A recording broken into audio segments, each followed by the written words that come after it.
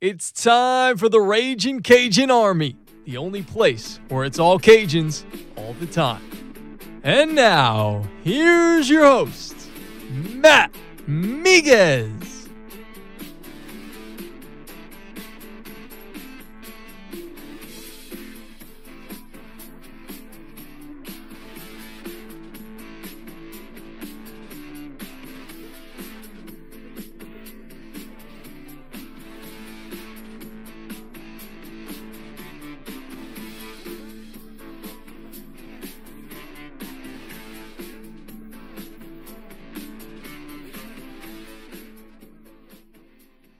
Cajun Nation, we're here live at Ragin' Cages in Youngsville. Matt and Jerry here with you, and we have a very special guest. I'm not sure if saying we're at Ragin' Cages gave it away, but I have 3 clues to try and narrow down who it is before I tell you. He's lean, he's mean, and he was a Friday night strikeout machine. Wow. You like that, don't you? Wow. Okay. And of course, I'm talking about number 12, Austin Robichaux. What's going on, man? What's going on, guys? Thanks for having me. No, thank you for coming on. And, you played for Louisiana from 2012 to 2014. Obviously, you played for your dad, the late, great Tony Robichaux. I want to ask you and obviously, being Tony's son, baseball was always, part of your life. What is your earliest memory of baseball? It probably goes all the way back to sometime in McNeese, when he first got the job at McNeese, and growing up there, and me and my brother going to the games and shagging BP while they hit batting practice. Probably the earliest I can think of, but definitely since from that point forward, never really looked back on what sport I wanted to play. Seeing how much my brother enjoyed having fun out there, and then following him up. But I can definitely picture it like it was yesterday. Being in that outfield at McNeese, shagging balls, catching a few of them. There is one specific memory too. I remember Justin playing catch, and I'm in the dugout. He's playing catch in the outfield, and guy hits a ball towards Justin. Someone yells Justin. He turns and looks, turns back. Ball hits him square in the nose. Oh Jesus! Oof. Breaks it. Oh Jesus! So memories. Some not as great as the others, but McNeese. Every time someone brings up my dad being at McNeese. It brings up a lot of good memories. Now, how old were you when your dad transitioned from McNeese to UL? I'd be lying if I told you the exact. I know I was born in 92, and he was at McNeese, I think, for 4 years. So I think I would have been around 4. Mm. I think I was 4 when he came to UL. Yeah. So okay. you remember, like, as young as you were, you remember those early years of being at McNeese. I mean, it's not. Yeah. You got to think about it. It's not something a typical 4-year-old is going through, right? I'm on a field with D1 athletes who look like giants. Yeah. To me. Right. And I'm trying to, I'm catching balls in the outfield that they're hitting, right? I don't care how young you are. It's pretty tough to forget. Sure. So yeah, I mean, some people might speculate, you being young, can't quite remember that, but you got to know the kind of atmosphere I was put in. So with that being said, when your dad took the job at USL at the time, 94, 95, and you and your family moved to Crowley, do you remember like the adjustment as far as going to the USL baseball games? Do you remember the experiences there? Like, what would you like? Being 4 or 5 years old, obviously you're not going to be sitting still. You're going to want mom to go get your popcorn and go get cotton candy. What did Austin do at the games? Did Austin want popcorn and cotton candy, or were you more like into the game? Did you run around? What was your experience like at the USL baseball games when you were a kid? Oh, I ran around. I would almost put it as running the streets with me and Thomas Semino, Wade's son at the time. when Wade was there. Me and him, man, we were a force to be reckoned with. Not always doing things we should. Like what? Back in the old stadium, there used to be a payphone in front of the concession stand. There was a day that we were there. We were off of school, and we were just hanging out because our dads had to go to work. And we thought it'd be good to dial 911. Oh, God. So we dialed 911, and naturally, we hung up, and we went hide in the dugout. And next thing we know, Wade's walking up with a police officer, and they found us. Oh, God. And the repercussions were not good. Wow. Yeah, so that's a little bit. That's But awesome. as far as during the games, it was mixed. Once the games start, me and Thomas, we were very into the sport, so we watched a good bit of it. But I'd be lying to say if we sat from inning 1 till 9. But we watched a good bit, played a little bit of wall ball, ran around with the other kids. But yeah, no, that's what it typically looked like for me. Now, you said you were born in 92, so that would have put you at about 8 years old when your dad led the team to Omaha in 2000. Everybody remembers Rick Heidel sliding into home plate against Clemson. What do you remember from Omaha? What was your Omaha experience like? It's funny you said that, because that in general, I don't know how you forget that game. That's the biggest thing that stuck out to me. Obviously, some other things, like me and Thomas went to the zoo behind right field, which is an incredible zoo. But as far as the game aspect, that's the main thing that jumps out to me. There's pictures out there of my dad, leaving his feet and jumping in the air. And if you know my dad, he never really showed. No, he didn't. No, he didn't show emotion. The only emotion he showed was hatred towards umpires.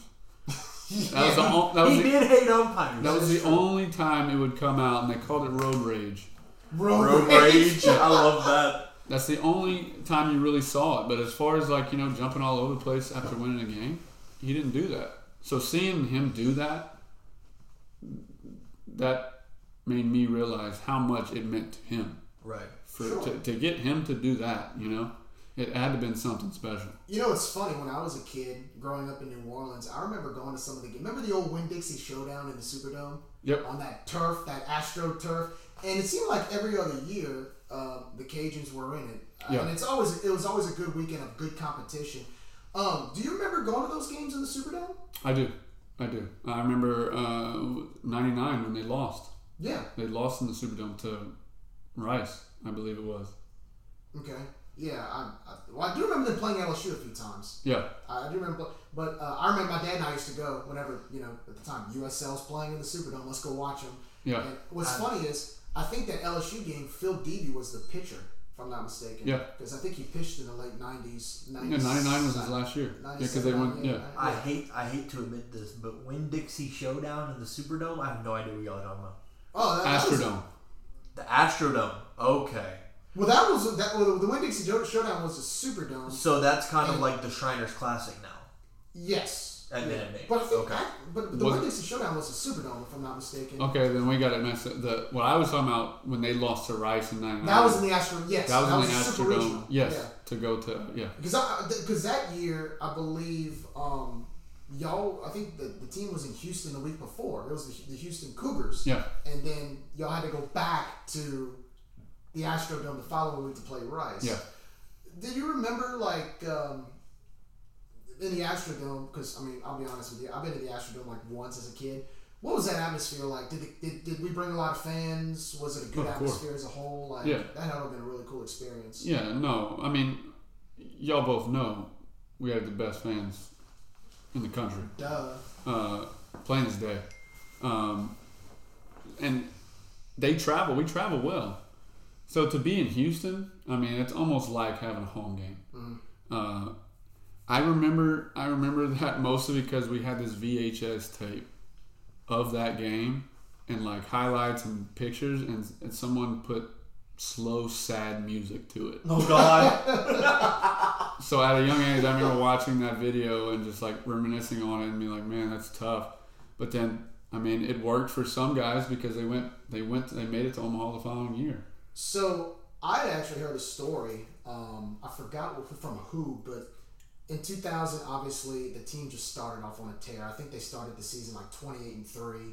Had a few losing skids. I know your dad liked to reminisce about how the players kind of rallied during some of the skids, and then all of a sudden, the team is hosting its first ever regional in Lafayette. Talk a little bit about that regional as well as the super regional. Obviously you were probably at the regional games, but did you go to South Carolina after the Cajuns had won that regional the weekend before? Did you travel to South Carolina? I did. Yeah. I did. Well, yeah. I mean, that had to have been. It was absolutely nuts. Awesome experience. Absolutely nuts. I mean, what are you going to expect when you throw a freshman out there, which I think I'm getting it correct, but I'm pretty sure it was Andy Groh who was pitching. Groh, yeah. He's pitching the last game. Freshman, true freshman, right? And you're pitching against South Carolina. Number 1 team. Yeah. There were stories, and that was what I was going to say. There were stories of people, actually, South Carolina fans, coming into that weekend thinking that they already had it won. They were planning for Omaha. Well, of course they did. They were the number 1 team in the Yeah, country. I mean, Planning for flights to Omaha. The number 1 team in the country doesn't lose.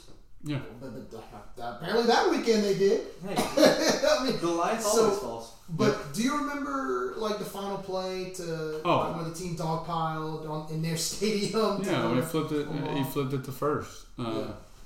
It's the play you want. It's the play you dream for to end it all.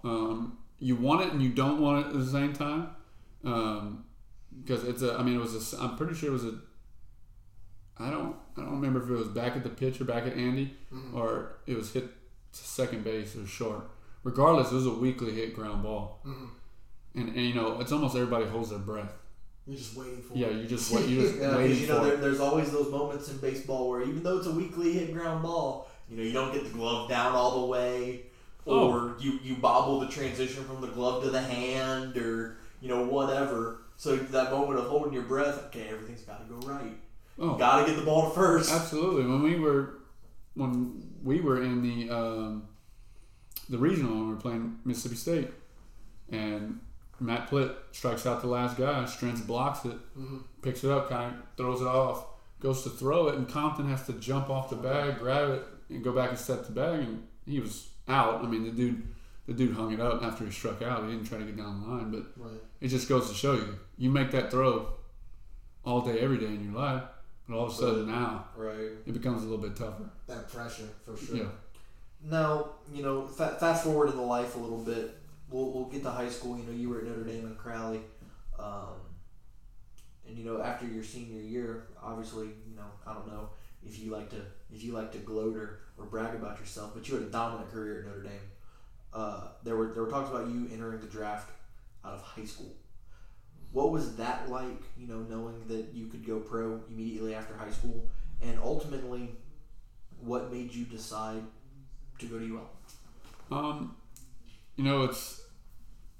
It's funny to talk about because after actually going out of college and experiencing the draft and playing minor league baseball, I'd have got eaten alive. Out of high school? Absolutely. 1,000% I would have been eaten alive. But not knowing at the time, of course it was awesome. I mean, it's a dream I had since I was little. It's starting to pop up and come true. I got scouts coming to the games to watch me pitch. But at the end of the day, I was mature. I've always been a late bloomer. I mean, both physically and personality-wise, I was mature. I wouldn't have been ready for it. So I'm glad it happened the way it happened. Ultimately, I got taken in a round that doesn't exist anymore. I like to say I'm part of history. It doesn't exist anymore. I got taken in the 50th round. I was 2 or 1 pick away from being Mr. Irrelevant. And for the listeners out there who don't know what that is, that's the very last pick of the draft. Yeah. You're called Mr. Irrelevant because no one cares. And the only reason I wasn't Mr. Irrelevant was because the Reds didn't have the last pick. Right. But at the end of the day, I'm grateful that they took me to begin with. It was going to be like a draft and follow. They just drafted me in hopes they watch me play in the summer and I have a change of mind. But my dollar sign was put high because I knew what it was going to take for me not to go to college. Mm-hmm. One, not to go to college. Two, not to play for my dad.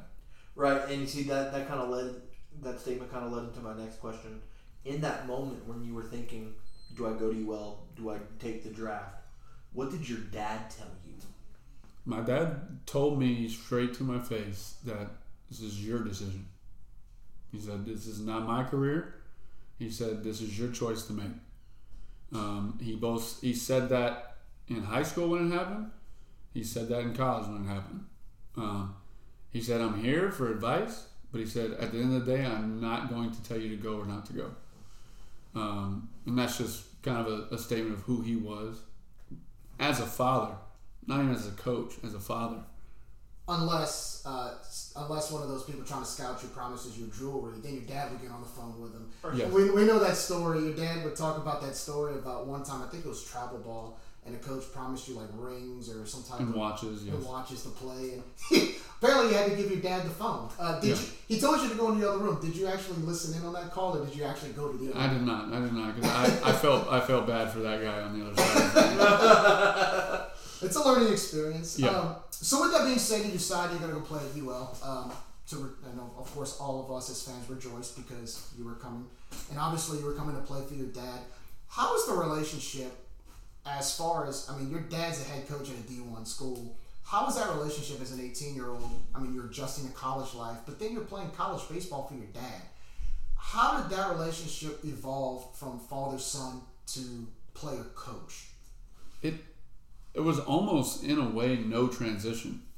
And a lot of people who got to know my dad, both on a family side and a coach's side, can understand that because he was very well gifted at what he did, and he treated me just like a player. Mm. I was son up until I was a freshman. Once I was a freshman, you were Robichaux. I was Austin, whatever he called you. Yeah, right. I was no longer his son. I had to earn everything that I got. He wasn't going to give me anything. If I messed up at practice, he yelled at me. Would you say he treated you tougher than? No, and I get that question a lot, and that's another thing he was good at. Because some dads who coach their sons are too tough. Yeah. Because they know if they're not, someone's going to say something. I'm telling you, he drew the perfect line. He was not over aggressive, and at the same time, he treated me like any other player. He also had the respect for me as well, and we had it for each other.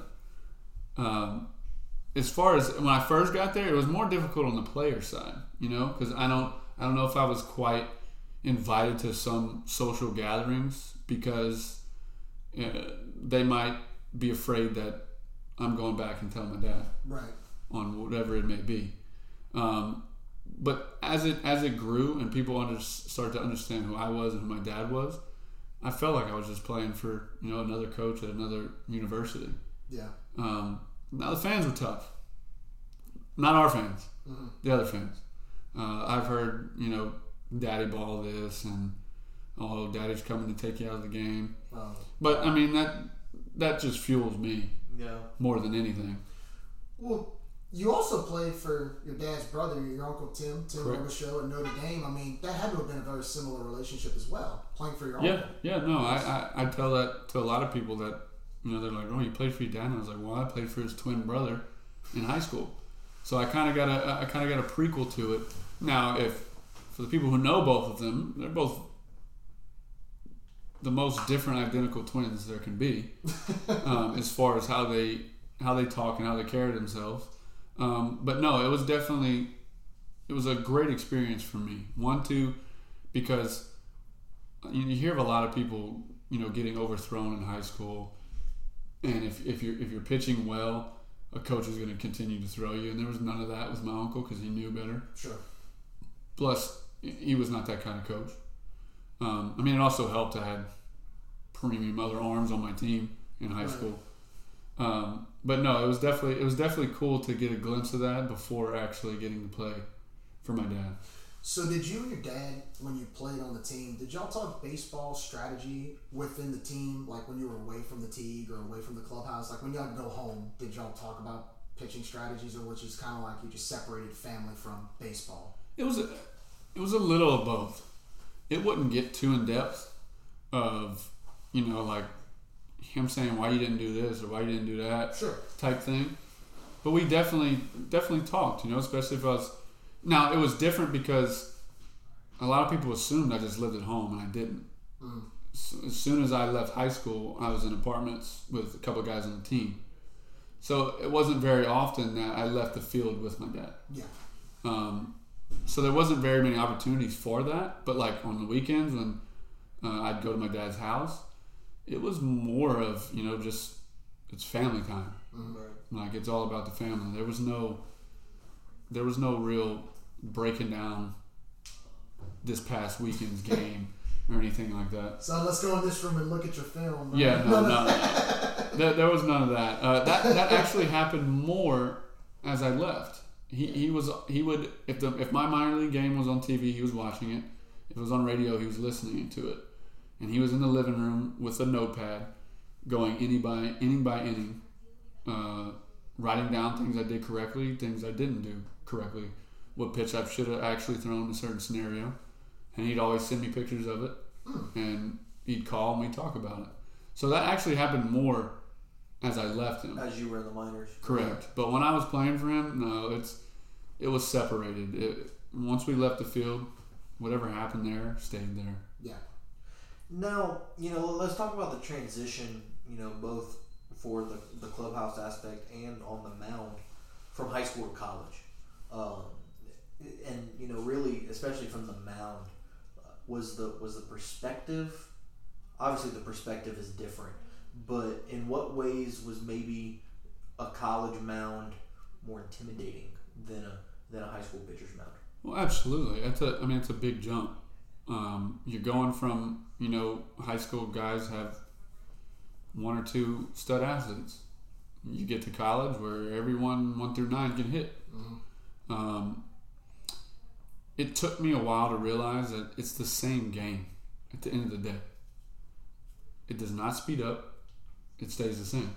And that's where people get in trouble, and you probably heard my dad say it, but he always said for guys who struggled, he said he let the game speed up on him. The game does not change. The length of the bases, maybe here or there, the mound, that changes. The talent will change, but the game is the same. Right? If I get hit a ground ball back to me at the mound, that guy might be a little bit faster, but nothing else changes. So you'll see your guys who, freshmen, will pick up the ball, hurt, freak out, and make a bad throw. They're letting the game speed up on them. As far as like intimidating, the mound itself, no. But like I had said earlier, with me being a late bloomer, I think it took me a while just to make that adjustment and get ready for it. Because I went in being I think I was midweek my freshman year, threw a couple games here or there, and then slowly went to Sunday went to Saturday, and worked my way all the way to Friday. And if you go back and look at my career, it happened. Right? When I first got to Notre Dame, not that great. Started to get better and better. Freshman year at UL, not that great. All the way into minor league baseball. Yeah. That moment that, your dad or, whoever the pitching coach was at the time sat you down and said that you're going to be the Friday night starter. What was that like?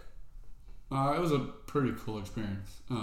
Especially growing up and knowing what that meant. Knowing what that was your guy, that was your buffalo, as Matt Deggs would call it, who you're just going to run out there, and give your team the best chance to win. It was cool to hear that from him. Not only because I knew what it meant, but because I knew deep down that I earned it. And I'm glad we have the fan base that we have who understood that. Because it would have been differently if he could have said that from day one. I could have walked into that place and he could have said, "You're Friday." and that wouldn't have been right. So it was extra special because I had to grind to get there. Right. The magical 2014 season. I mean, to this day, people still talk about that year. 58-10, super regional, hosting a super regional. Again, go on and on about what was accomplished that year. What was the success of that season like for you, for your dad, just in general? Oh, man, it was unbelievable for him, for the community, for everyone, top to bottom. They compare us a lot to the Omaha team, and rightfully so. I mean, you didn't really have a season like that up until in my freshman year. We weren't good. Plain as day, we were not good. Following year, he brings on Deggs. We called it the turnaround year. We completely had a flip, right? Then after a whole year under Deggs and my dad, we get to my junior year in 14. Man, we never looked back. It's funny, we had so many different things. I mean, my dad had the one rule of you can't have facial hair, right? You couldn't wear a hat on campus, and you can't have facial hair. Yeah, that rule got broken in 2014. Jace Conrad makes a deal with my dad saying if we don't lose back-to-back games, we don't have to shave. And he agreed to it. And we did not lose back-to-back games until the Super Regional. Yeah. Jesus. Yep.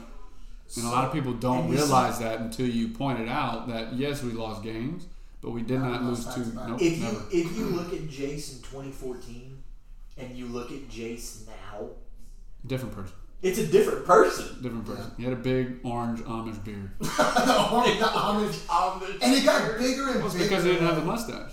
He didn't have this. He shaved was strictly that. the beard. Yeah. So, with that being said, in 2014, the team becomes, you guys become ranked sixth. I think that was the sixth national seed to host the regional and super regional. Correct.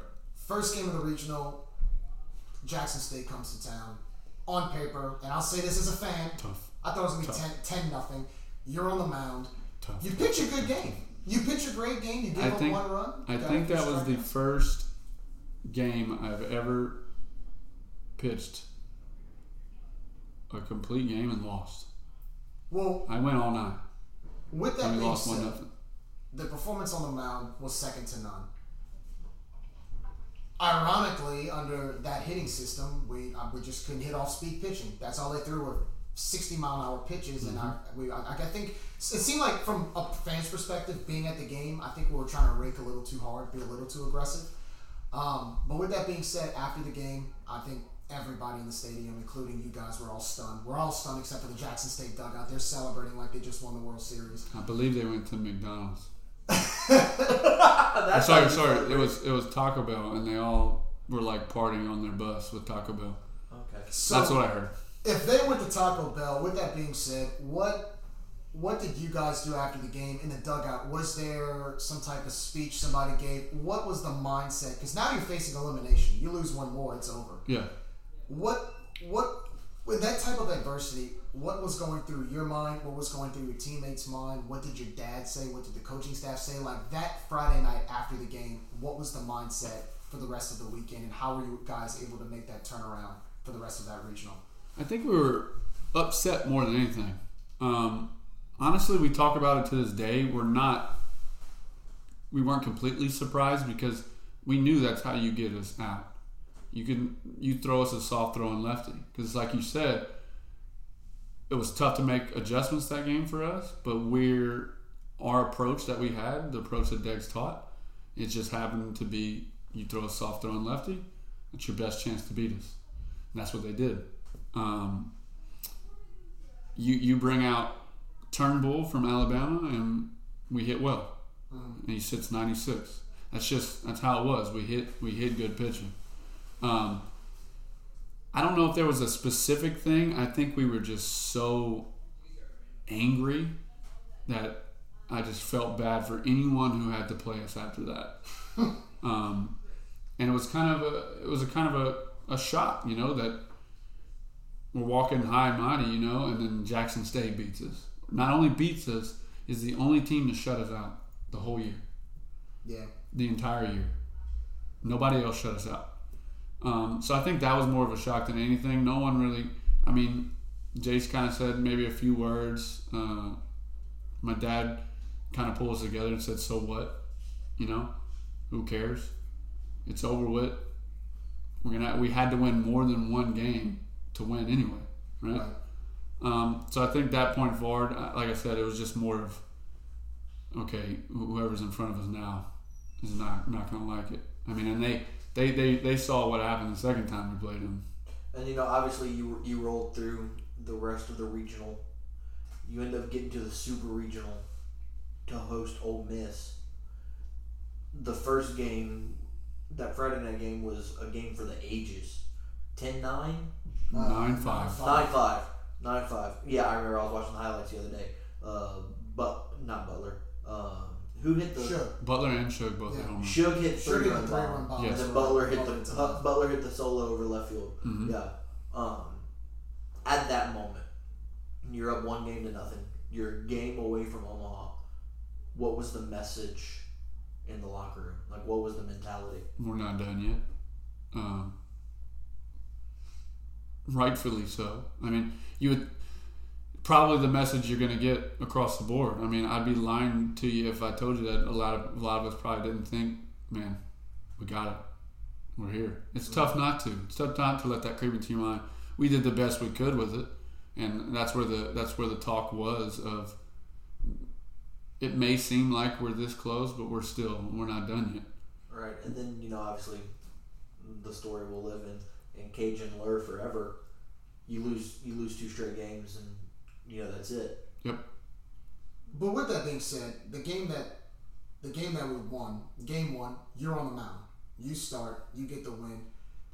Going into that game, like you said earlier, like the community, the way it rallied around this team, the way that people nationwide were talking about this team. We were Cinderella, right? I mean, we were like Gonzaga is in basketball. This was Louisiana Raging Cajuns in baseball, and you get to start. And I guess what I'm trying to say is I'm trying to reminisce a little bit because you grew up around this program, and at the same time, you being Coach Robe's son, you grew up around the program, and you get to start on the mound in the first ever super regional game played at the Teague. Butterflies going in? A little bit. I actually had to, because it wasn't one of my better games I've ever thrown. For people who remember the game, I got 3 quick outs in the first inning, but they were all lasers. Yeah. One to center field, I don't know where the other ones went, but they were hard outs. And when that happened, you know, most people might think, oh, quick inning, but to me, I knew what that meant. They were seeing the ball well. I didn't feel like I was at my best. So I had to do a little bit of grinding that game, and I think a lot had to do with that. Nick Thurman had to come to me in the mound and was like, have fun. Just have fun, dude. Because I didn't get nervous a whole lot in college, but I knew what that meant. I knew what that moment meant. And I was trying to get my father back to Omaha. Sure. Was it one of those moments where, you know, you get to the field, you know, 2 hours before first pitch, you stand on that mound by yourself and you do that 360 and you say in your head, this is actually happening? I wasn't one to do that. What happened when that hit me, something similar, was it was extremely hot that day. And I remember me, Nick Thurman, who was catching that game, and Brian, the trainer, we walked across to the Cox building, and we went in the training room, and he had a cold towel on him. We were just kind of relaxing. I was getting stretched by Brian. Next thing I know, we walk across the field, and there's 3,000 people outside. Mm-hmm. There's people tailgating with a giant big screen TV because they couldn't get tickets into the game. Yeah. I'm walking back into the clubhouse. People are yelling at me, "Do it for Crowley." That's awesome. That's So awesome. at that moment, I realized, man, how did we get here? Right. And like you said, this is actually happening. I think what was cool about that from experience, like my wife, she was my girlfriend at the time, but we tailgated for a little bit and just walked around taking it in. Because the week before, you beat Mississippi State coming out the losers bracket, which for people who don't know, Mississippi State was the national runner-up the year before. Mm-hmm. They lost in the championship series to UCLA in Omaha. And they had to come to our house, and we come out the losers bracket and beat them twice. And now we're going into this game against another Mississippi powerhouse in Ole Miss, an SEC school, right? Big deal, SEC team. And we're 2 wins away from Omaha. But what got me the most was, like you said, walking around and seeing people who couldn't even get to the stadium get lawn chairs, and they sat out for 3 hours during the game, watching the game from outside the stadium on their lawn chairs. I have people to this day tell me it felt like the football team was playing. It did. Because of how many people were outside the stadium. I hate to admit, I was not in town for Super Regional. I was there. Stuff happens, you know. My dad tried super hard to get tickets, and when he couldn't, he said, "Well, we're going to end up watching it on TV anyway, so let's go on our vacation." That's what was interesting. Should have texted me. I knew a guy. Oh, did you? Yeah. Did you know that? Yeah. That was another thing that got me. Knew 2 guys technically, because me and him. I've never seen going into a game like that, especially, I mean, look, unless it's a big series coming to town, it's one thing, but the way people, like on StubHub and Ticketmaster, and I don't know if you guys are paying attention to that on the team, but they were selling those tickets at some pretty high prices. It was crazy. I mean, we were never number 1 ever. Yeah. And outright in every poll, I mean, we were number 1, so... I mean, what else could you expect? And with our fan base, we're hosting a Super Regional. I mean, it's funny how we talked earlier about South Carolina because we almost fell into that. Because I'm pretty sure there was a lot of people of our fans who booked Omaha hotels. Mm-hmm. Yep. We were planning on it, but hey, that's why the game's played. Right? And it's like you said, Goliath. It's a story. It's a story. We were high mighty, never lost back to back, number 1. Win game 1 off the bat, and then, kind of almost shut it down after that. Every Goliath has to fall sometimes. Yep. All right, so... Only bad part about it, the timing of the fall, was a lot of people don't know, if we would have made it, I was still on the first game, and it would have been on Father's Day. Oof. Oh, man. Yep. That would have been something. Yep. That would have been awesome. All right, Ott. Favorite story from 2014, whether it was on a road trip, in the dugout, or in the locker room, that no one has heard before.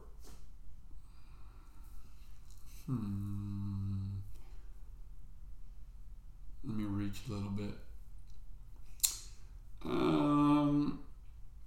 Honestly, a lot of people don't know about our practices, and they were pretty intense. They were not quiet by any means. For people who know Jace Conrad, for people who know Mike Strentz, for people who know Tyler Gerard, a.k.a. Suge. My favorite moment was they were having a pack hitting competition. They were going back and forth to get something, and they finally won, and Suge ran the bases and got to third, took third out of the ground, and crow hopped it into center field. And everyone started running rampant around the field. And that's how our practices were every day. There was always something on the line. There was always someone yelling. But that happens anywhere else. You might not see that. So with those practices that year, because obviously I can just tell y'all had that swagger about y'all. That whole team just reeked of energy. How much competition went on between, because your dad coached mainly pitchers, a little bit of defense. You have Daggs, who's aggressive as can be at third base. He's chewing that coffee straw that he always chews. Mm-hmm. How intense was it team versus team, inter squad matches at those practices? Extremely. Our 6 a.m.s, we had something called the Omaha Cup. It was a red team, it was a black team. And you competed the whole off season, and loser had payout. And it competed in school too. If you didn't turn in your grade checks, you got minus points. If you didn't show up in class, you got minus points. Everything was on a point system. When I tell you it got intense, there was a day when it was what we call here snowing, right? 6 a.m. We're out on the turf. There's this thing. It was a relay race where they had cones set up every so often, and there was a ball on each one. The guy in the front had to run, take the last ball, bring it back, drop it, go grab the next ball, so on and so forth to each cone. And then when he was done, the next guy behind him had to do the opposite. He had to take the balls and then go bring it to each cone. And you did that until your whole line was done, and whoever did it first won. Well, like I said, going back to people who know Mike Strentz and people who know Caleb Adams, they get in a fight over who goes first. Like a fight? Well, I'll get there, but first of all, they're on the same team, right? Y'all talking about if it got competitive against other teams? I'm just going to let you know I got this competitive, and they were on the same team. And I was in that line too, so that we were in that group together. So it was me, Mike, Caleb, and I can't remember the other players in our group. But they start fighting on whoever goes first. They start shoving each other. Stuff happens. Someone shoves someone in the face. Next thing I know, my dad comes flying out and separates them. Gets in Mike Strentz's face and says, "You want to hit somebody? You punch me in the face." Like, I'm talking yelling. It got quiet quick. And he said, he's staring Mike down and said, "You punch me in the face." And the best part about this story was Jace is behind my dad looking at Mike going, shaking his head. Because like I said, if you know Mike Strentz, he would have punched my dad in the face. And I'm sitting over there like, don't punch him. Because if you punch him, I'm going to have to try to hit you. And I'm not going to knock you out. So I'm just going to have to hit you by default. But honestly, it's a funny competitive story, but at the end of the day, from that point on, is where we really clicked as a team. We were together. There's still a little bit of separation, but I'm telling you, from that point on, I mean, we were locked in as a team. Awesome. Now that's the kind of story I like to hear. I love that. That is awesome. Now, after that 2014 season, you were a junior. Your draft stock obviously was rising. You decided that it was the time to go ahead and enter the draft. Second time around, what was the draft process like? It was a little bit different. So my dad had a rule that he would let you know when a team wanted to meet. He picked the place, which always was his office, and he picked the time because he wanted to know what was going on. So I had more of those interactions this time, more sit-downs with teams, face-to-face with scouts, getting to know their organization and what they were looking for. Didn't quite happen that way in high school. A little bit different process. But the actual draft part, nerve-wracking. I actually got a call in the 6th round by the Pirates. They asked if I would take a certain amount. I stuck with my number. I got passed. Looking back on it, do you regret that? No. A lot of people assumed I would just because 6th round this, higher. I ended up in a good place with the Angels. I loved everyone in the organization. I loved what they were about. When I got there, it was throw strikes, pitch inside, threaten a hitter, everything I was good at. So, I mean, from a round standpoint, maybe I would have got more shots, 6th round versus 18th round. But at the end of the day,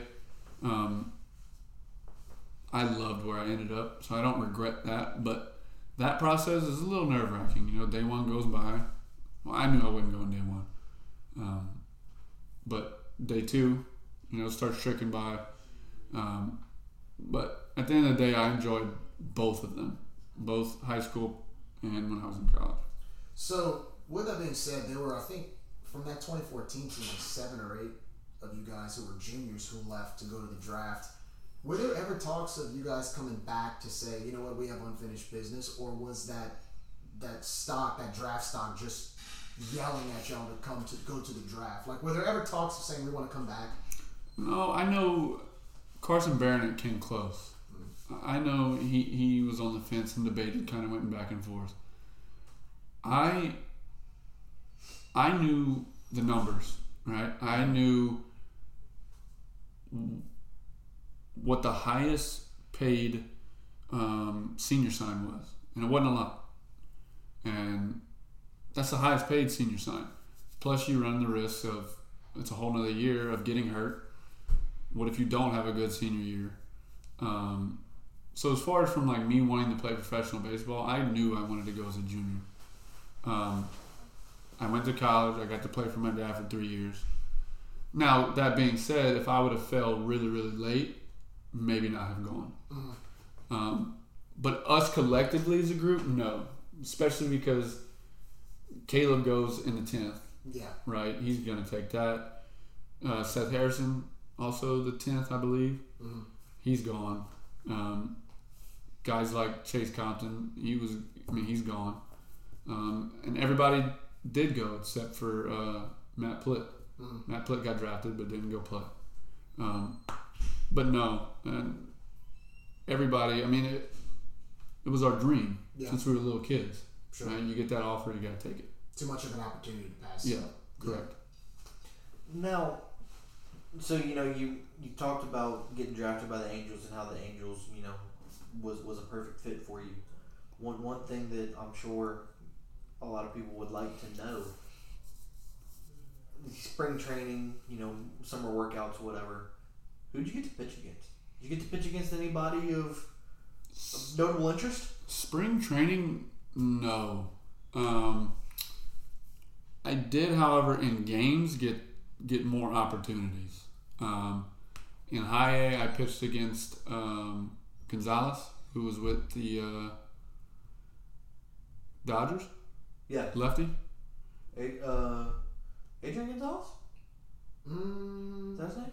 Yeah. I think so, yeah. Yeah. Yeah. He was doing a rehab stint. Ended up breaking his bat on a curveball.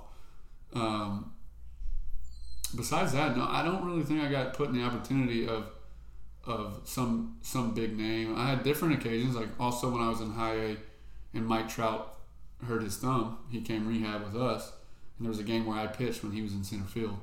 Okay, so you got to play in the same field as Mike Trout. Yes. Yeah, that's pretty solid. Cool. That's cool. I had experiences like that. They kept me in extended spring training one year, not where you really want to be, and to do a weighted ball program to try to throw a little harder.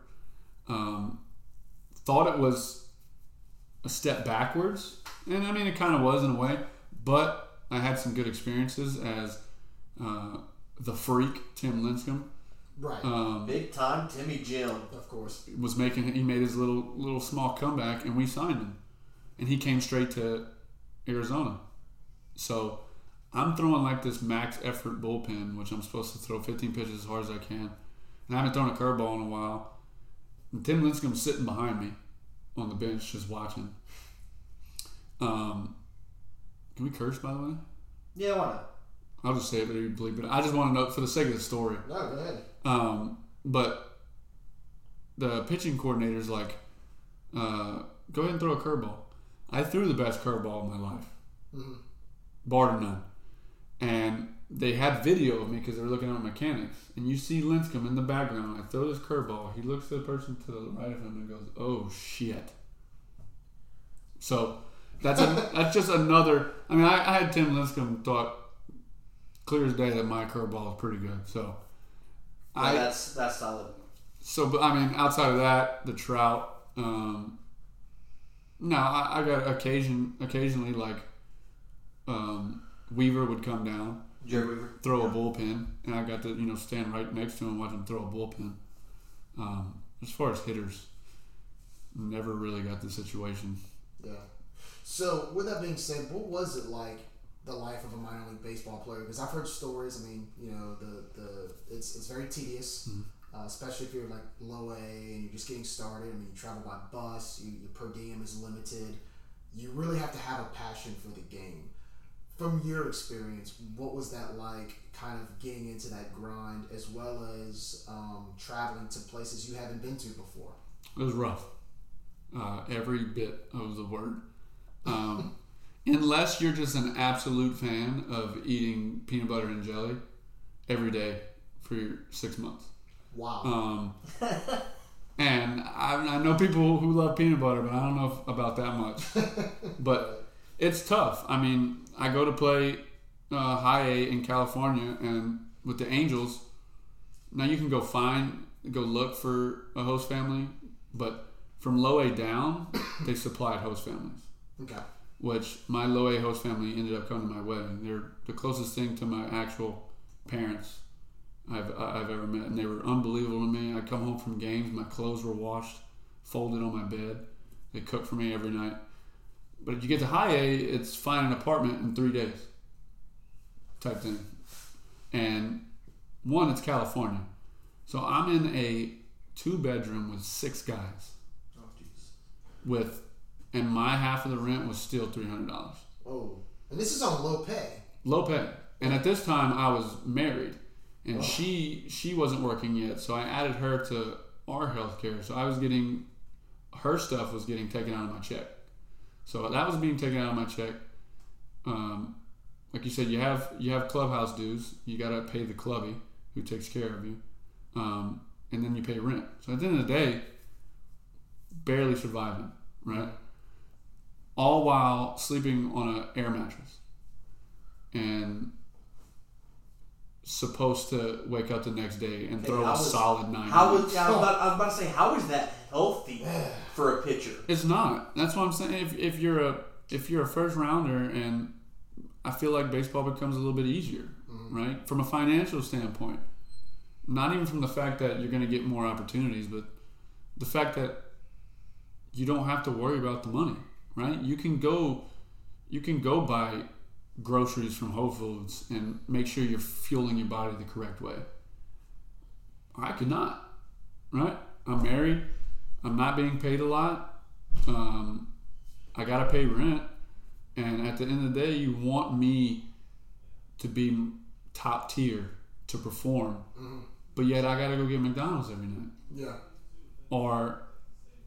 And as far as like the clubhouse, once you get there, in high A, you get post game, which is usually decent. It's decent food. So dinner's paid for, at least when you're playing. Before BP, or when you come in after BP, depending on what kind of club you had, you'd have sandwich meat, snacks, bread, peanut butter, jelly. That's it. Yeah, that's a grind. It's a tough life. That's rough. But that being said, the stint I had in AAA was completely different. It's like playing. I mean, that's literally. It was Major league. completely different. You Yeah. do not pack your own bag. They pack it for you. When you get to where you're going, it's unpacked, put in your locker. There was a meal before BP, after BP, and a meal after the game. Gatorade, water, beer stocked in the fridge. I mean, it was a way different experience. Way different. So for a little while, you played in Double A for Mobile. I did not. You did not. No, I went. Are you ready for this story? Okay, so I go to high A. This is the year after they kept me in extended, so I'm already having mixed feelings on where they stand with me as far as a player. So I get to high A. It's the first day of practice. Pitching coach is talking to each pitcher shagging in the outfield, never comes to me. So I'm like, oh, here we go. I thought I was roasted. And we get back in the clubhouse. He says, come see. I go sit down with him, the manager, and a pitching coordinator's on the phone. They said, too many guys on the roster. We're going to have to put you on the Phantom. For people who don't know what the Phantom is, it's like I'm on the injured list, but I'm not actually hurt. So it's called the Phantom DL. You're on the DL, but you're not hurt. So I'm put on there because we have a lot of guys. So I can't even wear my uniform jersey out on the field. So I got to wear a sweatshirt. That goes by for a little while. One of the guys gets moved to Double A. Once he gets moved to Double A, I get put on the roster. I come out of the pen my first outing. So at this point, they moved me to a reliever. They wanted to try to make me a reliever. So I come out of the pen in high A, throw 1 inning, clean inning. 2 days later, I'm sleeping. It's like 8 in the morning. I wake up. I keep my phone on vibrate. I wake up to it vibrating with like 20 missed calls from my manager. I finally answer. He's like, hey, get your stuff. Get to the airport. You got to fly to Fresno. You're starting for AAA tonight. Yeah. What? Yeah. So, I mean, I'm half asleep, like, trying not to freak out. And we were in Rancho Cucamonga, which is a commute for us. But when we commute, you just leave your baseball stuff there. And we drive back home. So my stuff's over there. So I get in the car, I drive to Rancho, get my baseball stuff, drive to the airport, leave my car there, fly to Fresno, and pitch. Start for AAA. For the Fresno... I started for the Salt Lake Bees, but we played against the Fresno Grizzlies, yeah. which was Houston. Right. Do decently well. Didn't want to. 5 innings was my limit. I ended up going 3 2/3 or 4 or something like that. Not as long as I wanted to go, but I did well for never even seeing AA time. And just, hey, by the way, wake up. You're pitching against. You're going to AAA. Yeah, right. These guys were in the big leagues a few days ago. So I'm there. I stayed the next day in the dugout, watched the game. After that, the manager of AAA says, hey, you're going back to meet high A. They put me on a train. First player ever to get on a train. Which, looking back on it, I thought was pretty cool because I had never been on like an actual train before. Right. So I get on this train, get shipped to Modesto, California, which where the high A team was at the time. Play with them for a good stint of the season. I became a starter again. Midway through the season, I have a friend who's in AAA. I'm in the stands charting. So when you're a starter, most teams will make you chart when you're not pitching. Mm-hmm. So I would pitch. Next day I'm in the dugout, chart, back to pitching again. I'm charting. He sends me a text, says, hey, are you coming to Salt Lake? I'm like, I don't know why. He said there's a locker in a jersey with your name on it. And I was like, oh, here we go. Yep. So, game's over. I get back in the clubhouse. Sure enough, manager says, Robe, come here. He calls me in there. He says, hey, you're going back to AAA. We don't know for how long. So, shakes my hand, pack my stuff, go back to AAA. This time I fly to our home in Utah, Salt Lake, Utah. I pitch a game in Salt Lake, decently well again. I ended up staying for 2 weeks this time. So, pitch well, wait my 5 days, pitch again in El Paso, which was my best outing. 6 innings, 2 hits, no runs, couple of Ks. Which thought that might have, hey, meant you might get to stay here. But It was quite the opposite. Right back to high A. Right after that, they're like, hey, wow, you're going back to high A. So I kind of knew it was more of a filler position. They knew how well I threw strikes. AAA was lacking because they had to send guys up to the big leagues. Mm-hmm. Needed someone who could throw strikes. At the end of the day, I'm taking that to the grave. 3 starts in AAA, regardless if it was to fill in or not. Of course. I got AAA time. Yeah. But no, to answer the very long answer to your question, never seen AA time to this day. Straight high A to AAA. So now you've been out of baseball for 3 years now, 2 years. 2. 2. Not this past September, but the one before was the last game I've ever played. What is your career path now? I mean, I know. Like we said, we're here at Raging Cages. Your title here is Director of Operations. Is baseball, potentially in your future? What's your career looking like now? Well, yeah, I'm gonna stay in it, regardless, one way or the other. A lot of people joke, and I use it sometimes too, and say I got a PhD in baseball. Yeah. So it's kind of really all I know. So I'm gonna stay in it regardless. If something ever pops up, that's gonna benefit me and my family, something to look at. But I don't know if it'll ever be coaching. If it would be, it'd be I want to be a pitching coach. I don't think I had that side that my dad had. I think my brother got more of it. At least to be a head coach. Right. I saw what he had to take on. I could see myself being a head coach at high school level.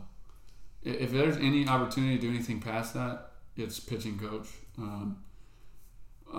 Many people don't know I've had 3 interviews to be an area scout.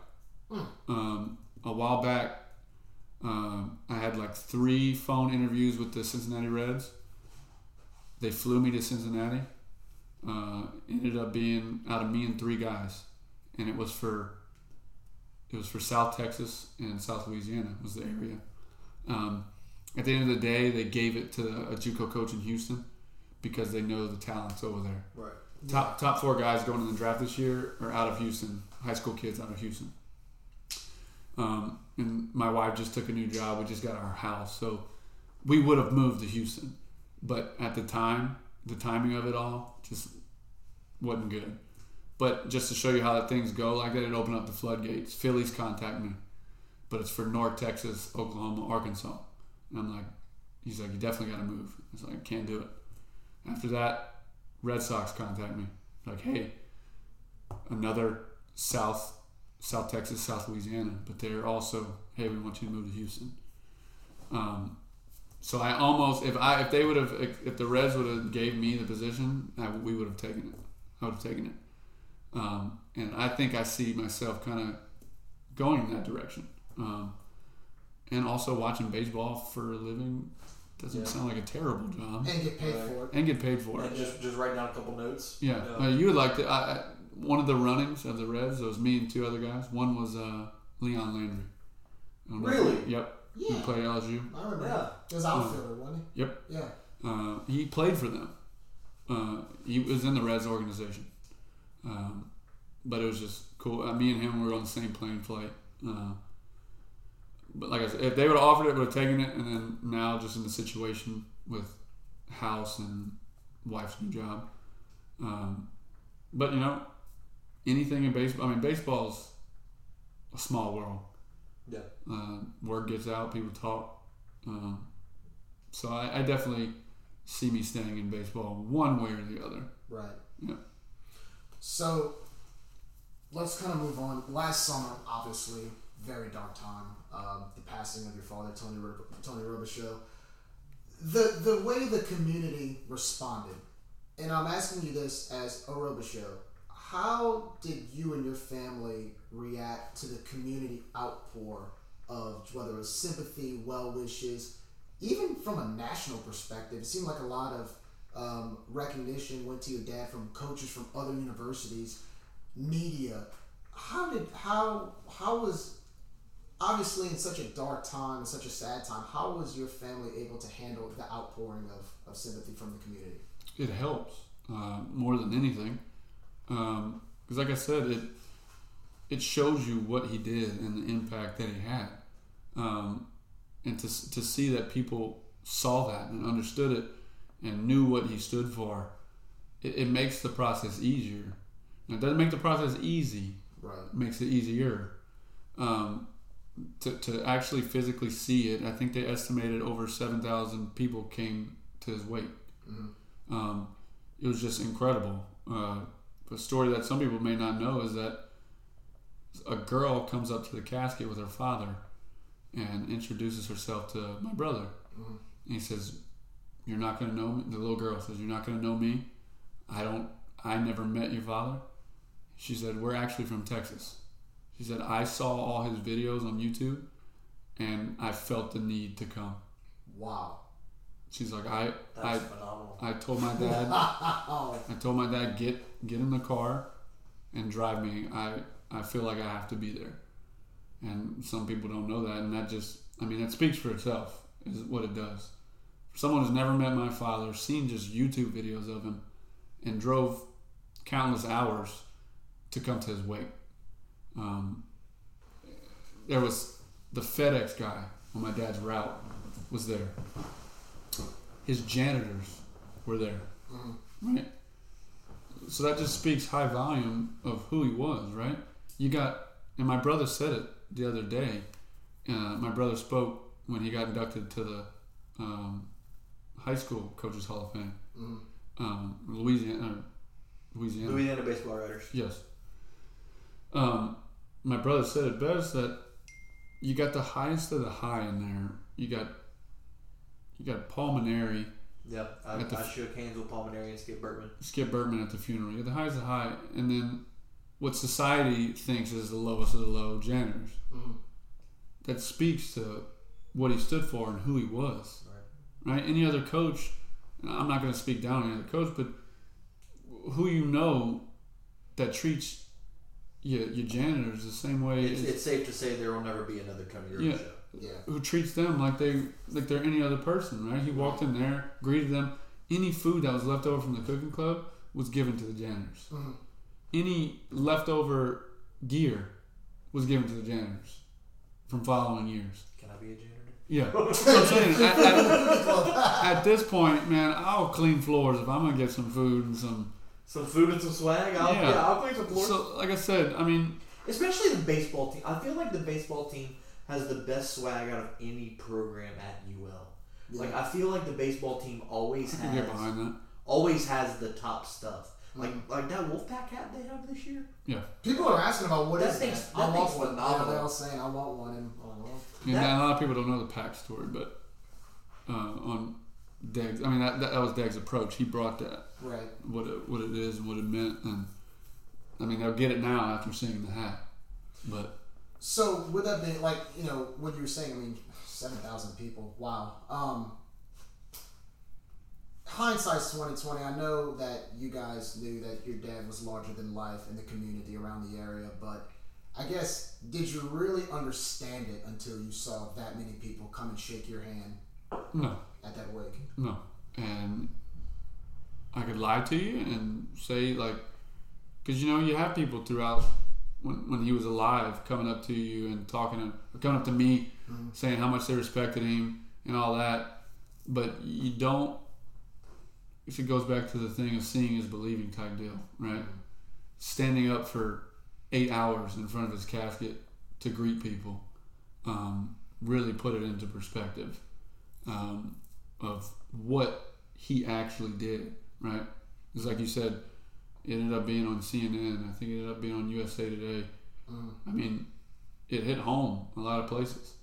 And what he wanted the most, and what people are understanding, that had nothing to do with his wins. Anything.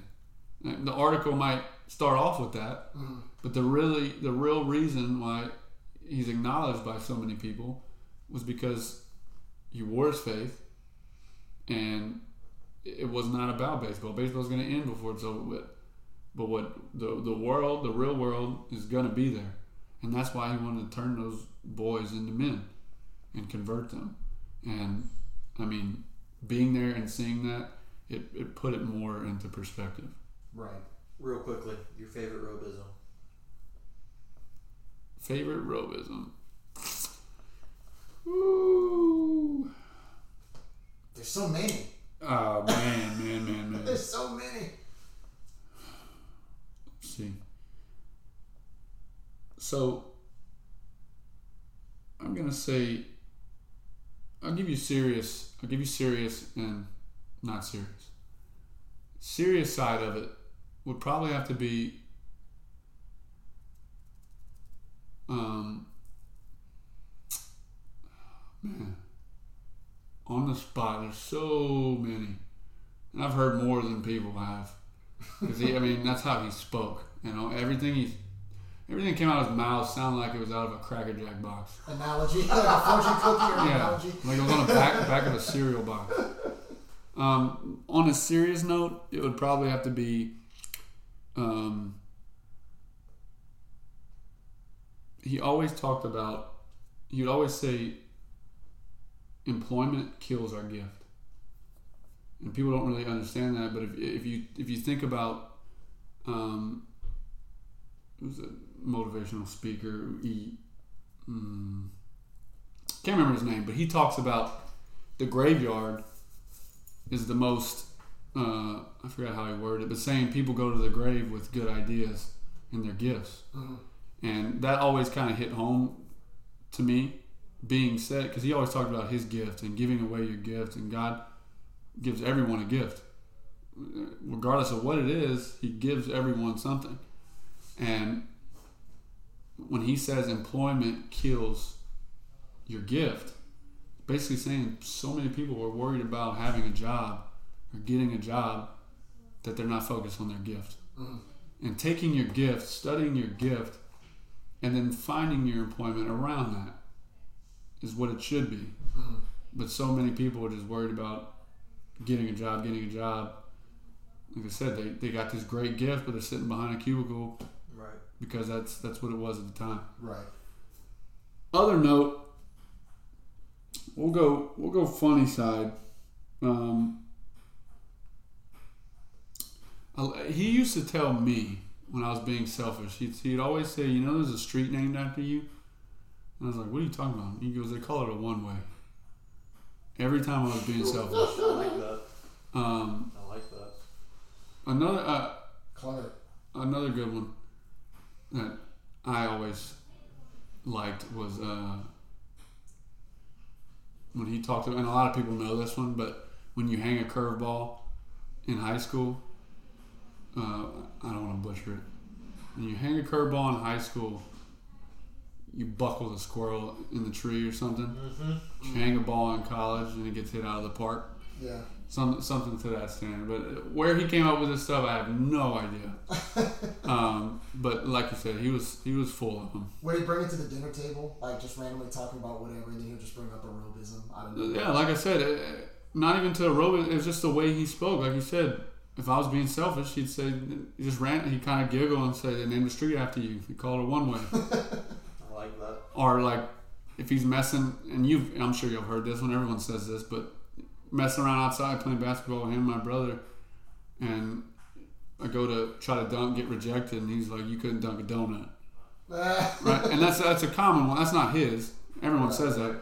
But that's just how he talks. See, my favorite one is the water hose. Oh, yeah.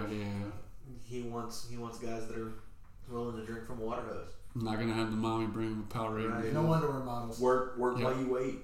Yep. I mean, work while you wait. I know those are the ones that everybody loves, but those are the ones that have always resonated with me. Yeah. I try to live the work while you wait motto every day. Absolutely, and it's like you said, each one's going to resonate different. But at the end, you got to break it down. Like, you can slap it on a wristband and you can wear it on your wrist, but at the end of the day, look at it and live by it. Right. And it's not hard. Like, you're going to get in a situation where something financially or your job's not going to be how you want it. But that's where that comes in, right? Work while you wait. It helped me in Pro Bowl. When I got stuck in extended, when they told me I was on the Phantom DL, I called him crying, saying, like, second guessing my talent. I don't know if I can pitch anymore. They don't think I can pitch. You know what he said? Work while you wait. Work while you wait. That's what he said. That's how he talked. It's what he told me. And it's like I said, you can slap things on T-shirts and wristbands, but if you don't live by it, it doesn't really mean anything. It resonates though. I mean, even any career, you're never gonna start at the top. No. You got to start somewhere, but you can learn how to get to the top as you work while you wait. Yeah, you Makes can total sit. You can sense. sit and sulk and just accept where you're at, or you can just work while you wait. Now, your dad and Coach Matt Deggs were, obviously very close. Matt Deggs, has said many times, and he wrote it in his book, that your dad saved his life, saved his career, so on and so forth. You also had the opportunity to play for Deggs for 2.5 years at UL. To the diehard fan that's been around this program for years now, there was no other coach to come in after your dad. Is the program in good hands? Was he the right guy for the hire? Absolutely, 100%. Now, I remember at Coach Deggs' introductory press conference, him talking about, you and your family having, a say in who followed your dad. What was I know you say absolutely. Was it an instant? It's Matt Deggs, or were there other coaches? Yeah, I mean, he says that, I think, to a certain extent. Like, we, at the end of the day, it wasn't like we as a family were picking who it was. It wasn't our decision. We could give who we think is right for the job, but at the end of the day, it wasn't us picking a coach. Right. Now, if you ask me, I say him every day of the week. Right? One, he says he thinks he owes it to my dad and owes it to these fans. But two, I mean, he knows the program. He knows the pack. He knows everything. He's been here. Right? I remember someone else being in the running of a Mississippi coach. But if they knew anything about who he was and my dad and their relationship, they were going to go after him. Yeah, I said from the get-go that it had to be. Like, if they didn't, I mean, then it's someone's not doing their job correctly. Mm. But I'm very blessed that they saw it clear as day and picked him.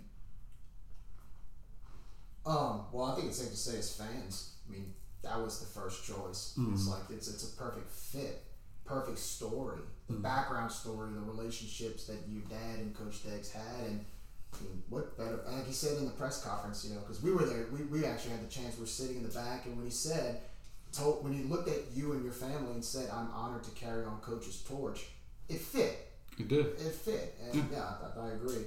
A lot of people don't know.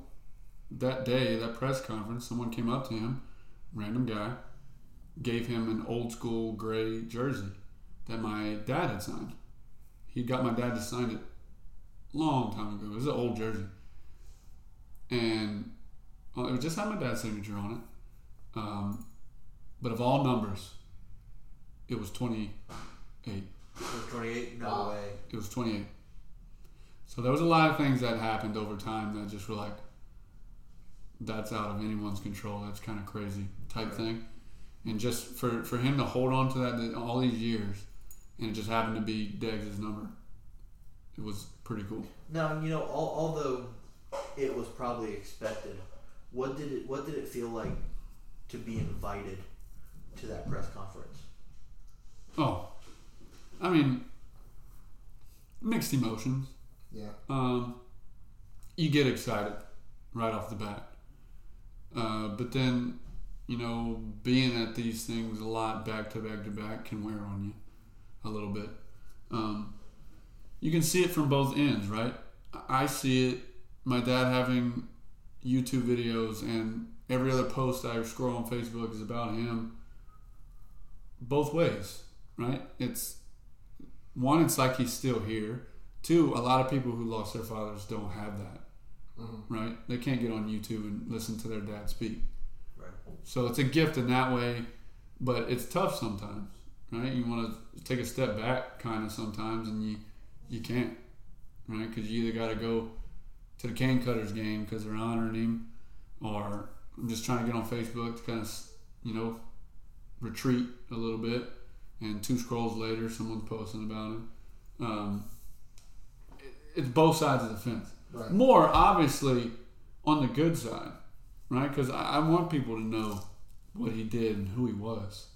And the more that it gets out there, the more it might hit someone who don't know who he is, and they need to hear something. Sure.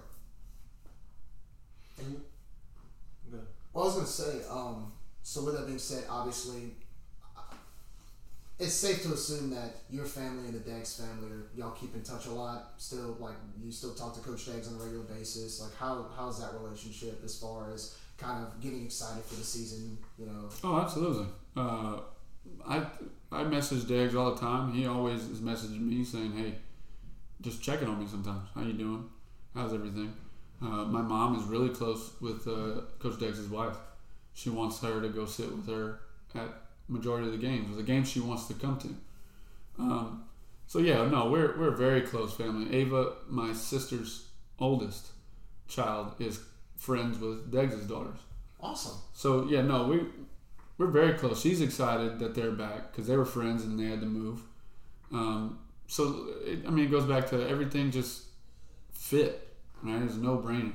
Everything just fit when they went after him. What was the first thing that Coach Deggs told you and your family when he was contacted about the position? I don't know if he told us like collectively anything. What did he tell you? But when he came through the line at the wake and he passed the casket and he shook my hand, he was crying. And he was saying the usual, like, your father saved my career, saved my life. And he said, you know what he did for me? And he took a step back and pointed at his entire family. He said, that's what your dad did for me. Wow. He saved us. He saved my family. And from that, I think about that all the time. Especially the times when it gets a little rough, to know that's the kind of person that my dad was. And somebody as stern and as Coach Deggs, for him to, emotions leaking, and for him to say that meant a lot to me personally. No, go ahead. Well, I was going to say, so moving forward, obviously, baseball season is a little over 2 weeks away. There's a lot of talk, especially this year, with Coach Deggs coming in, but also honoring your dad. Through Austin's eyes, what are your expectations for this season? What are you looking forward to? Have you been following the team, the players in particular? What kind of expectations do you have for this team and what they can do on the field? I've been following them not extremely closely, but keeping an eye out. Not anyone individually. Like I don't really know names, but I kind of pop my head in every now and then, and I feel like it's something exciting for the Cajuns fans this year. I feel like they're going to compete at a high level this year. They're big. I think big as they've been in a while, from a pitching staff standpoint and from a position player standpoint. I think the arms are going to be great. I think BJ knows what he's doing. He's pitched at the highest level. He was the highest paid closer at one point. So I think they're in extremely good hands with the coaching staff. And I'm looking forward to them seeing them play some games this year, because it kind of reeks of a 14 type deal. I mean, obviously no one's ever gonna, in my opinion, if you ask me, or if you ask Jace Conrad, no one's ever gonna touch us. It's a unique team. Y'all are a unique team, man. We did things differently, but I think it's gonna be the closest it's been in a while. I think maybe it's just me thinking about it, but they're playing for something a little extra this year. Absolutely. They're playing for someone. There's 36 on the back of their hat, on the front of their hat, back of the helmet. So hopefully, it hits home with some of those guys and they realize they're playing for a little bit extra this year. Now, you talked about BJ Ryan and how he's transitioning to his pitching coach duties. What does it mean to have, one of your dad's former players and a guy that regarded as one of the best to ever come from your dad? Yeah. Be in that position now?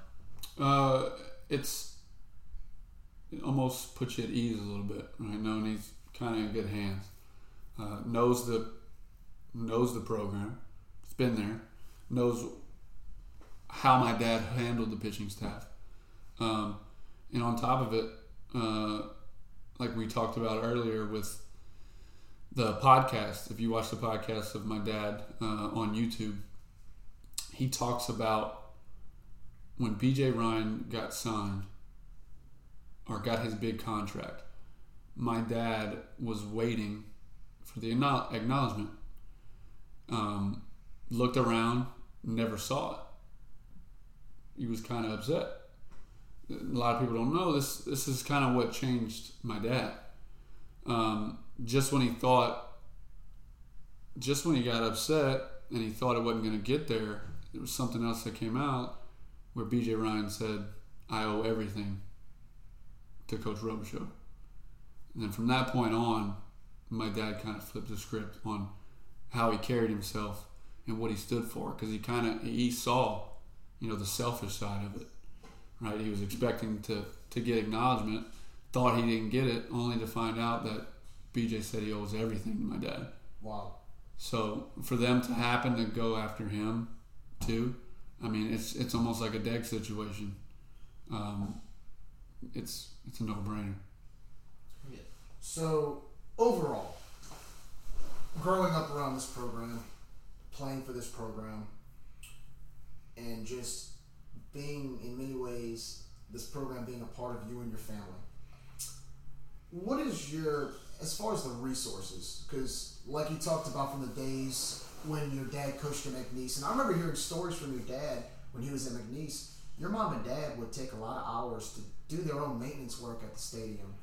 I'm sure in the early years when they were at USL, doing the same thing at the Teague. I'm sure you spent many a days where y'all probably you and your brother and your sister went to the park while they worked on doing maintenance work because of lack of resources.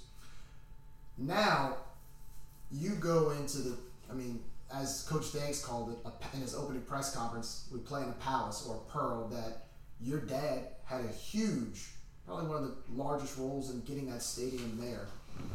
Seeing what's here now, is it satisfying to walk into Russo Park and just realize where everything comes full circle and just looking and being like, wow, like how, I guess not, is it satisfying, but what goes through your mind when you walk into Russo Park now, seeing when you were younger, your parents having to scrap to keep just the quality of the stadium around, and then now you're walking into a stadium that a minor league team could play in? Yeah, no, it's a cool experience. Especially being his son and knowing how much he wanted it and how bad he worked for it. It's cool to see that happen. People joke and say the house that Roe built.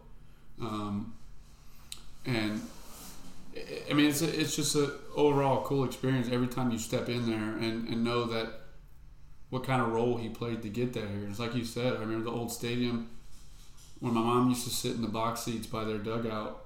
There was a little green wooden fence right there. I remember my dad and mom put that up. They painted it. He got that program in a bad place. They were on suspension. It wasn't good. So he didn't have anything. So it's like you said. It's cool. It's cool to walk into that place and know the role that he played to get that. And especially coming from the old stadium where, there was no workers. You didn't need workers because it wasn't big. Now you got Lord knows how many people on staff working the stadium, yeah, right? And the old stadium, if you were walking on the street and you wanted to go hit BP with your friends, you could. And I always saw that as a sign as it wasn't where it needed to be. Right. You go to Alex Box, it's like Fort Knox.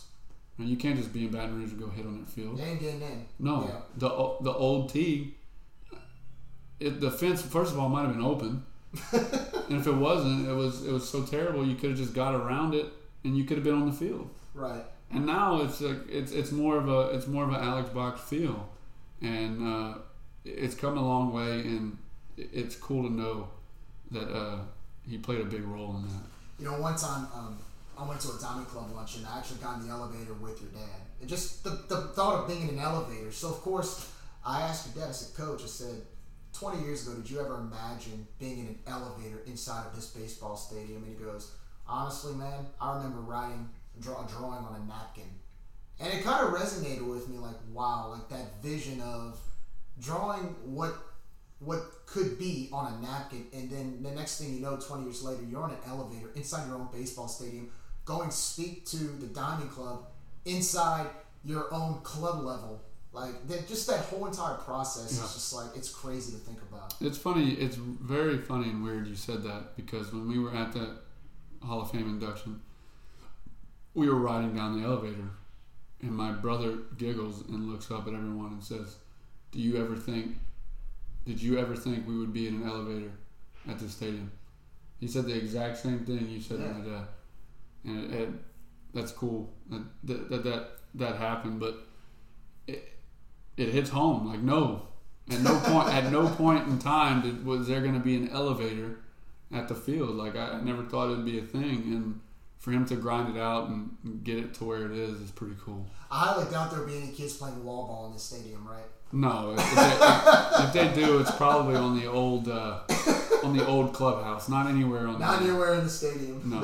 Now, Austin, we'll go ahead and wrap up here. But one more question that I want to ask you: from being Tony Robichaux's son to playing for UL to being around the program, your entire life,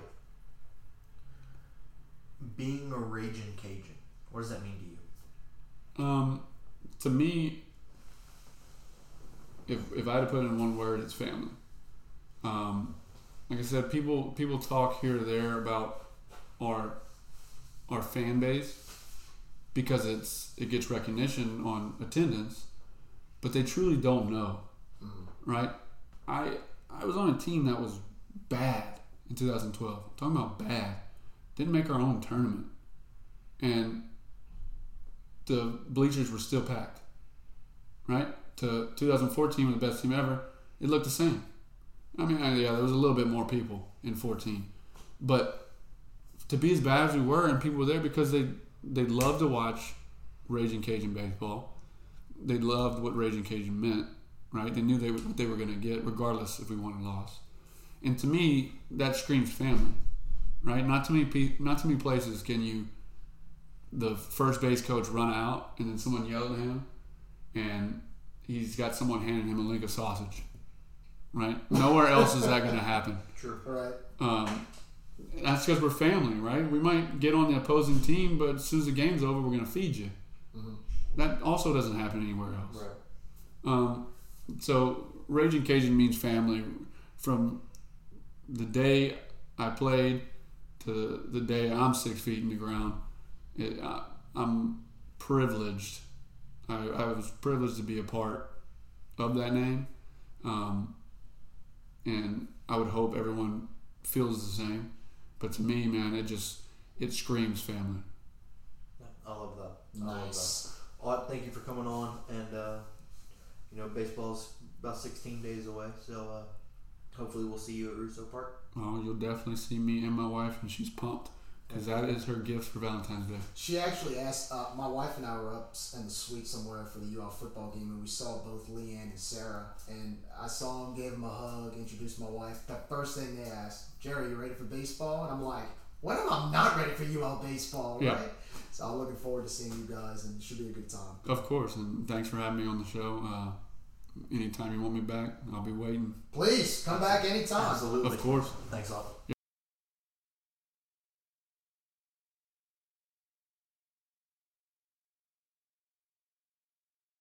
What's up, Cajun Nation? This is Jerry Hebert, and here is your 2-minute drill. The women's basketball team took the floor last Thursday night in the Cajun Dome and took care of the Arkansas State Red Wolves by a dominating score of 83-43. Leading the Cajun scoring was guard Micaiah Hallman with 12 points, including 0 rebounds and 1 assist. Leading the scoring for Arkansas State was guard Morgan Wallace. She had 9 points, including 6 rebounds and no assists. Following that win, the Cajuns returned to action this past Saturday against the ULM Warhawks, where they extended their win streak to 3 games with a 68-55 win. Forward Tyrona Doucette led the scoring for the Cajuns with 17 points, including 11 rebounds and 1 assist. Leading the scoring for the Warhawks was Diamond Brooks with 13 points, including 10 rebounds and 1 assist. With those 2 wins, Louisiana improves its record to 13-6 overall and 6-2 in conference play. They are now tied with UT Arlington for second place in conference and one game out of first place behind Troy. Coach Gary Broadhead and his team return to action against the Little Rock Trojans this Saturday, February 1st at the Cajun Dome. Tip-off is set for 2 p.m., and you can catch the game on ESPN Plus or on ESPN 1420 AM, where Steve Peliquin will have the call. In other news, men's basketball snapped a 4-game losing streak this past Saturday in the Cajun Dome with a win over the ULM Warhawks. The final score was 81-60. The Cajuns were led by forward Jalen Johnson with 27 points, 7 rebounds, and 2 assists. Leading scorer for the Warhawks was Tyree White with 15 points, including 13 rebounds and 2 assists. Also of note, the Cajuns got to see the return of freshman guard Malik Wilson for the first time in almost 3 weeks. His return performance included 9 points, 5 rebounds, and 3 assists. The win against ULM improves the Cajuns' record to 8-13 overall and 3-7 in conference play. Coach Bob Marlin and his team will return to action on Thursday, January 30th, when they head to Arlington, Texas to face the UT Arlington Mavericks. Tip-off is set for 7 p.m. Following that matchup, the team will then head to San Marcos on Saturday, February 1st to take on Texas State. Tip-off for that game is set for 4:30 p.m., and you can catch both games on ESPN Plus and also on ESPN 1420 AM or Hot 107.9 FM, where Jay Walker will have the call. Also of note, the women's tennis team will be in action on Saturday, February 1st at Cajun Courts when they take on the Southern Jaguars. That match is set for 9 a.m. On that same day, the men's tennis team will get on the road to take on Texas A&M Corpus Christi. For that match time is pending. Are you ready for some baseball and softball? Well, both seasons are less than 3 weeks away. Get your season tickets now at the Cajun Dome box office or at RagingCajuns.com. And that's going to do it for your 2-minute drill. I'm Jerry Hebert. Go Cajuns.